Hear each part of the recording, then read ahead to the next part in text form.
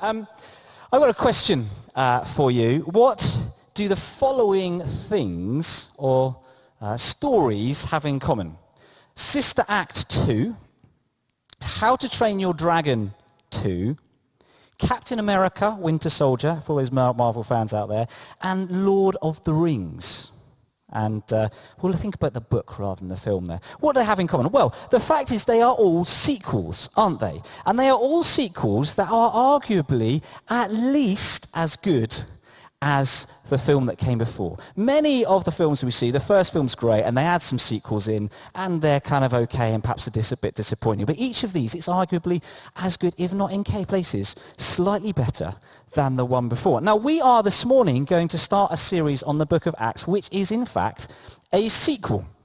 It is a sequel to the Gospel of Luke. It is written by the same author. It is written by Luke, who was a Gentile. He wasn't a Jew. He was a medical doctor, a very learned man. He wrote the Gospel of Luke, where he got the eyewitness stories and accounts of Jesus and put them down.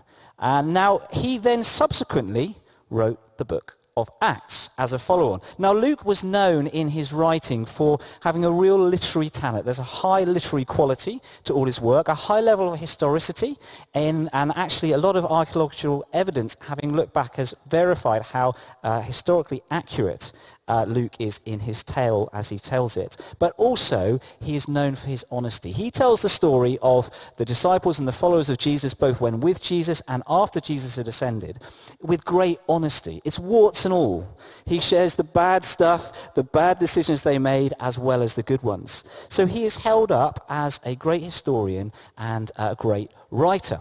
And he said in Luke's gospel, actually at the start of Acts, we hear this, I'm going to read it in a moment, but actually Luke talks, looking back at Luke's gospel, and says that was what Jesus began to do and teach. And by implication, therefore, the book of Acts tells the story of what Jesus continued to do and teach through his church. It tells the thrilling story of the first 30 years of the church, from about AD 30 to about AD 60. And we're going to dive straight in, Acts chapter 1, from verses 1 to 14.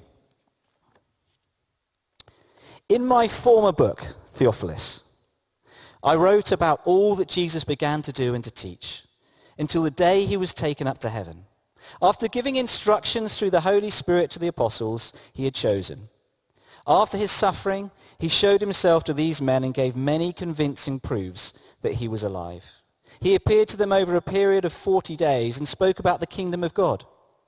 On one occasion, while he was eating with them, he gave them this command: do not leave Jerusalem, but wait for the gift my Father promised, which you have heard me speak about. For John baptized with water, but in a few days you will be baptized with the Holy Spirit. So when they met together, they asked him, Lord, are you at this time going to restore the kingdom to Israel? He said to them, it is not for you to know the times or dates the Father has set by his own authority. But you will receive power when the Holy Spirit comes on you, and you will be my witnesses in Jerusalem and in all Judea and Samaria and to the ends of the earth. After he said this, he was taken up before their very eyes, and a cloud hid him from their sight. They were looking intently up into the sky as he was going, when suddenly 2 men dressed in white stood beside them. Men of Galilee, they said, why do you stand here looking into the sky?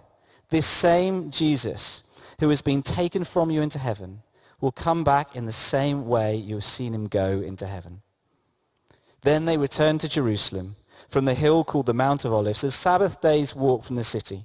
When they arrived, they went upstairs to the room where they were staying. Those present were Peter, John, James and Andrew, Philip and Thomas, Bartholomew and Matthew, James son of Alphaeus and Simon the Zealot, and Judas son of James. They all joined together constantly in prayer, along with the women and Mary, the mother of Jesus, and with his brothers.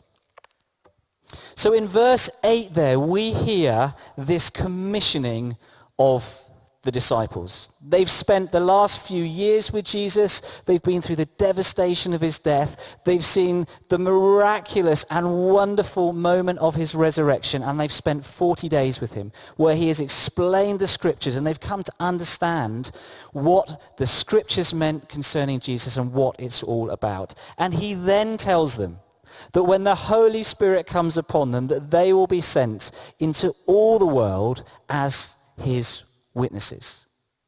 Witnesses to his goodness, to his power, to his mercy, to his grace. And we read that here, and it's easy to believe that was just for them in their day. But as followers of Jesus, we have to recognize that that Great Commission, and we read it in Matthew 28 in its beautiful form, where we are told to go into all nations, making disciples, baptizing them and teaching them to follow all of Jesus' commands. That is the commission that every single one of us who has been called as a follower of Jesus, who has chosen to give their lives to him, that is our commission. That we would be witnesses in Southampton and Hampshire and the Isle of Wight and the rest of the world. Wherever it is we find ourselves, we are called to witness to the goodness and the grace and the mercy and the transforming power of Jesus, without exception. We have no excuses. Nothing counts us out of that commission to be his witnesses. But fascinatingly, despite the fact that Jesus has commissioned disciples and given them their mission, actually, he says, but wait. He tells them in verse 6 to wait in Jerusalem for a short while until he sends the Holy Spirit to fill them. Now, these are men who have spent several years with Jesus. They've gained an understanding of what's going on. They understand the scriptures, and yet Jesus is saying to them, you are not ready until you've been filled with the Holy Spirit. Wait. Because actually, until they were filled with the Holy Spirit, just as Jesus was filled at his baptism, they did not have that deep power encounter and that releasing of authority that only comes when the Holy Spirit fills us. Actually, what do we have to offer if we do not have the Holy Spirit within us and leading us and sending us out? Actually, what kind of witness can we be? Actually, when we understand the scriptures or we've read the scriptures, but we don't have the Holy Spirit, actually, we can share some ideas, we can share some thoughts and theories, we can share some concepts about religion. But it is the Holy Spirit that leads us into the truth and power of an experience of Jesus, and it is that power with which we are called to be witnesses to the world around us, wherever we find ourselves. Now, many of you know that I work at times on my day off as a flying instructor. I love flying. And as someone who loves flying, there's something about the experience of flying that I absolutely love to share with people, especially when I take someone on a trial lesson or first ever flight. I experience in that moment often the same joy that I first experienced when I first flew when I was 8. Now, I could know all the theory about flying. I could understand the aerodynamics of lift, how an airplane flies, how it works, how all the instruments work. And I could tell someone else how good flying is. But if I had never been in an aeroplane myself, if I had never experienced it, if I had never learned to do it myself, actually, I would just be sharing theory. Actually, we are called not just to hear theory, but to share the experience and deep encounter that we have known of God. So as a pilot myself, I am now able to not just share an idea about flying, a theory on the ground, but actually to take someone straight into that environment and take them into the air and share that with them too. The theory is really important. It's important that for my students, I know how an airplane flies and I can explain it. But it's actually the experience and the encounter of flying that actually is so important in that role. The disciples had experienced Jesus. They'd understood the scriptures. But they needed filling with the Holy Spirit before they could become a credible and powerful witness to him. That's why Jesus told them to wait. They needed his power, not their own strength.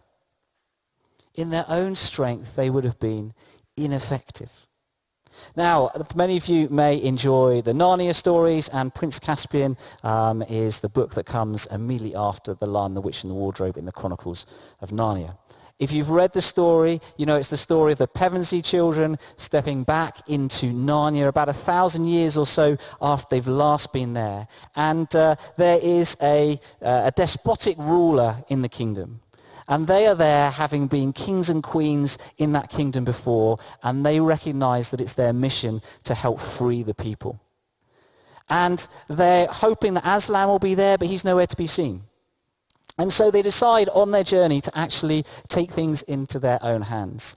They are going to journey, they are going to fight, they're going to build an army, and they're going to fight this evil king, all except for Lucy, who glimpses Aslan and wants to follow him, but none else, the others, believe him. And as you can imagine, as they take things into their own strength, as they're battling the enemy forces, it's not going well. They're being defeated, they're being pushed back, and all feels as though it's lost. And yet Lucy knows that actually they need Aslan. And so she disappears off. If you watch the film version, it's a bit different to the book. She disappears off in search of Aslan. There's that moment at the end where Aslan comes and Aslan roars and Aslan releases his power and he turns the tide of the battle and he wins the victory. It's so easy for us sometimes, isn't it, to try and lead and do things in our own strength, when actually what we need is God's strength and God's timing. Psalm 127 says this: unless the Lord builds the house, the builders labor in vain. Unless the Lord watches over the city, the guards stand watch in vain. So my question to you this morning is, what are you doing in your own strength and your own timing that actually you need to stop and you need to wait and you need to seek God's leading and God's power? Now notice, when the disciples actually stop to wait, they were obedient. The disciples had so often been so impetuous and found it so hard to really understand what Jesus was saying, and yet here they stop, they wait, and they obey. But they don't just sit around idly, not doing much, kicking back, maybe doing a bit of fishing, or as you do these days, scrolling through Facebook and playing some computer games. No, actually, the disciples waited actively. It tells us in verse 14, it said, they all joined together constantly in prayer, along with the women and Mary, the mother of Jesus, and with his brothers. They spent time in constant prayer in those 10 days between the ascension and the pouring out of the Holy Spirit on Pentecost. We're going to hear a bit about that moment next week. Why? Because actually in that place where we are seeking God and spending time in his presence, actually prayer changes us. It connects us to the very heartbeat of God if we will submit ourselves to him and allow ourselves to hear his voice in that place. And by praying, we realize our dependence on him. And we realize and start to understand the limit of our own abilities, which makes us available to him. And it was these disciples, from being in constant prayer, having recognized their availability and their need of Jesus, it was these available disciples to whom the Holy Spirit came. But notice that as they waited in this active way, seeking God, actually the disciples waited together. They weren't scattered. They weren't just off in their own houses and their rooms. They were in constant prayer together. They were together when the Holy Spirit came. Because we are created to share our faith and walk out our journey of faith with one another. Yes, we need to spend time with Christ alone. But actually we are not called to be these islands, these separate people just walking a tiny personal faith. We are who is finding church difficult and who doesn't find church difficult on days. And he went to speak to a wise old professor, just like C.S. Lewis himself. And as they were sitting in front of the open grate of a fire, it was a cold winter's day, there was coal burning in the fire. The professor just came as they talked, and he took one coal, glowing hot coal out of the fire, and he put it on the hearth. And as they talked, they continued to chat. The fire continued to blaze, but this one coal, separate and out of the fire, started to go cold. It went from red to black. And as they talked, the young man began to understand that actually as Christians, when we are together, when we come together and support and encourage one another and seek God's face together, there is a power of God at work in us that sets us alight and keeps us burning bright. But when we are taken out and we stand on our own, it is so easy for us to gradually go cold. And I was chatting to Jimmy, who we saw earlier, who is currently running the marathon. I don't know where he is, but he's somewhere on the streets of Southampton. I was talking to him a few weeks ago about his training regime. Now, my understanding of running is not particularly good. I run semi-regularly, but I don't do it with any great science behind it. I just get out, put my shoes on, and go for a run. I put my other clothes on as well, shorts and t-shirt, you'll be pleased to know, not just my shoes, but off I go running around Southampton. But I would have thought that actually if you want to run a marathon, the best thing to do would be to be able to run a marathon regularly. So get to the point where I've perhaps run more than a marathon, perhaps over a few weeks, each week run a marathon or two, something like that, and done a really fast time. So that when I come to the actual race, I'm really conditioned, I've run well, I know how to run a marathon, I know I can run further, and then it's a bit of a breeze in the park and I can get a great time. As it turns out, I know absolutely nothing about running and training. Because what Jimmy told me is actually, firstly, you never train, or very rarely would you ever do the full distance in your training. You might get up to about 18 miles in your training runs, but you'd never do the full 26. I think it's 26. And also, in terms of time, I assumed that you would want to run, when you're training, very, very fast, so that you're ready for the marathon to run fast. But what Jimmy said is actually, no, you run a slower time than your marathon run, and this is the reason why. Because on race day, with the crowds around you cheering you on, with the other runners alongside, you will run a faster time than when you're running in training on your own.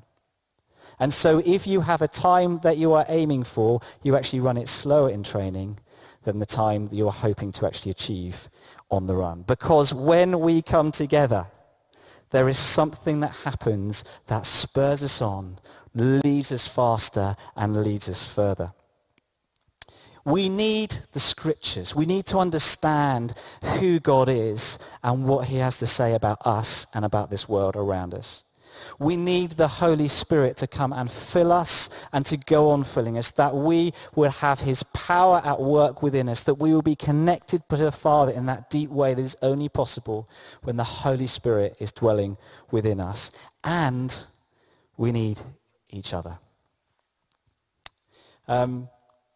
Now, the other thing that's really interesting to notice in this passage is what happens when the disciples and the followers of Jesus are filled by the Holy Spirit in the upper room. This moment when these tongues of fire descend on them and they all find themselves praising God in different languages. They don't just stay in the upper room enjoying an intimate experience with Jesus, but they are immediately released into action. They don't just stay and enjoy a great meeting, but straight away they find themselves out on the streets sharing the joy and the delight and the power of God with those around them. We find Peter, and we'll hear about this in the next couple of weeks, Peter standing on the streets explaining to the people around him, the Jews of Jerusalem at the festival of Pentecost, explaining the scriptures. But this just isn't just from his knowledge of spending time with Jesus. This is in the power of the Holy Spirit, and the results are remarkable. Thousands that day turn to Jesus. And another question I have for you. Have you been filled and have you been sent? Have you known God's leading? Do you know that God is calling you into something, to take a step of faith, to step out, and yet you have not yet stepped? Is it time today to step out? Knowing that you are filled with his Spirit, know that you're walking in relationship with him, but to step into action as his witnesses. Because we are all called to be witnesses in the power of the Holy Spirit. And some of you may be really fired up right now. You may be in that place of just burning, ready to go. Go for it. Step out. Whatever God is calling you to do, step out and do it. Be accountable to others around you. Ask fellow Christians, believers to stand with you and just to check that actually is this the word of God, and get on and do it. Others of you may be feeling empty right now and disconnected. It's been a difficult time. Many of us have been through that in this last season of lockdown. You may feel that you're trying to do everything in your own strength. Now is the time to wait. Not to hang up your shoes, not to kick back and go to sleep, but to wait actively as the disciples did, to pray, to worship, to read the scriptures, and to be with Jesus. And also to gather with others who are walking the same journey of faith as you. Hebrews chapter 10, verse 25, the writer of Hebrews writes this, "And let us not neglect our meeting together as some people do, but encourage one another, especially now that the day of his return is drawing near." This isn't about church meetings and church programs. You know, church is confusing on days. You may have been in this church for many years. You may have been joining this church fairly recently. You may be joining and watching online from another church. I've worked for this church in one form or another for getting on for 20 years. And I can tell you on days church is confusing, church is bewildering, church can be frustrating. This isn't about coming along to programs and getting stuck in on rotas, though all of those things have their place and help us thrive as a community. But this is about earnestly seeking God in this season with our brothers and sisters. Because actually, without Jesus, we have nothing. And without each other, our brothers and sisters, we risk losing him. I know, sadly, too many people who have given up on church because of its complexities and its challenges and the difficulties of the fact that we're all broken people. I know too many people who have given up on church only a few years later to go on to give up on Jesus. Now is not the time to give up on church, and now is not the time to give up on Jesus. Right now, we and our world need Jesus more than ever. We need the hope that he brings. We need the transforming power in our schools and our communities and our neighborhoods and our places of work. We need his forgiveness. We need to be changed and transformed. We need his solutions. We need his forgiveness. Now is not the time to give up on Jesus or to give up on church, because the world needs him more than ever, and so do we. No, now is the time to wait. Now is the time and the season to wait actively, for us to chase after him, to seek him with all our hearts, to grab hold of him, to hold tight to one another, that we would be filled once again with passion and with joy and with faith, and to step powerfully and confidently into the world around us, a lost, hurting, and confused world that needs us to walk in the power of the Holy Spirit as his witnesses, witnessing to the all-powerful love and forgiveness of Jesus that is available to everyone. Now is not the time to shrink back. Now is the time to step up and to step in, to be filled afresh, that we would be, as a body of people, as the church here in Southampton, witnesses in Jerusalem and Judea and Samaria and to the ends of the earth, wherever it is that God has placed us. Now, Andy doesn't know I'm going to do this, but Andy, would you come down and just share that word that you shared with me just before? Andrew came here to play sax this morning, but actually God spoke to him in the week with something he saw. So Andrew, would you just share that? Yeah, Lucy and I went to Hamble a couple of weeks ago, and we were sitting having a sandwich and watching people getting ready with their boats and their sails on the waterside. And I actually happened to overhear the father talking to his little daughter. And I didn't actually hear what she said, but I heard his answers to her questions. And he was saying they were getting their sails ready on the, but she was confused. There was no wind, and yet he was saying that they're getting their sails ready. There's about 5 boats getting their sailors, as it were, getting their sails ready on the water. And then later on, he said, she obviously asked him the question, why are they together? And he said, well, when they get out on the water, they will need to be together so they can help one another. So I felt God was really saying to me in that moment, and it's obviously the word of God from what Theo was saying this morning as well. It really fits in the fact that God is wanting us to wait, but God wants to actively get ready, put our sails up ready for the Holy Spirit when the Holy Spirit comes. But we've got to do it together. When we go out on the water, we need to be helping one another in those situations. And as the Holy Spirit comes, we need to be doing it, receiving the Holy Spirit together. It's about helping one another as well. Thanks, Andrew. So just to leave us with that picture that Andrew shared, what do you need to be doing? What do I need to be doing in this moment, in this season, to raise our sails, be ready for us to catch the wind of the Holy Spirit, where he's leading us, where he's leading you, where he's leading me? And who is it that we need to get out onto the water with? Who are the people that we need to be gathering with, walking alongside, that we would help them and they would help us on the water to catch the wind of the Holy Spirit, that we would be his witnesses wherever we find ourselves.